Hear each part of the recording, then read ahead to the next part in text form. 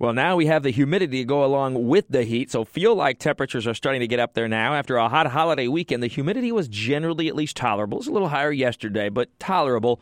Well, that's starting to change now, but the key to that one, too, with increased humidity, will be a better chance for some rain, and we still need the rain. In fact, it's been nearly a week now since we had the heavy rain of the middle of last week.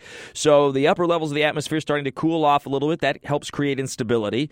We have the humidity. We have an upper-level disturbance that will be approaching from the west this afternoon. It should all add up to some scattered thunderstorms. Won't occur everywhere today, but we'll see some activity that'll be locally heavy. Frequent lightning, gusty winds, and very heavy downpours in the neighborhoods that get hit by a storm. General movement will be to the east-northeast, about 15 miles per hour or so.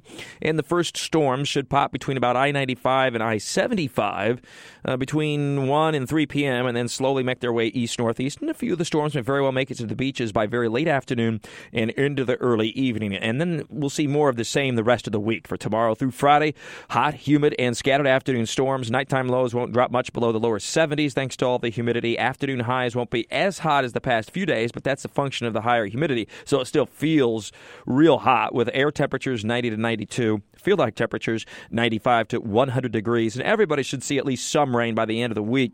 And in fact, the weather pattern looks rather stormy by the time we get to the weekend, so there's your first alert on the upcoming weekend.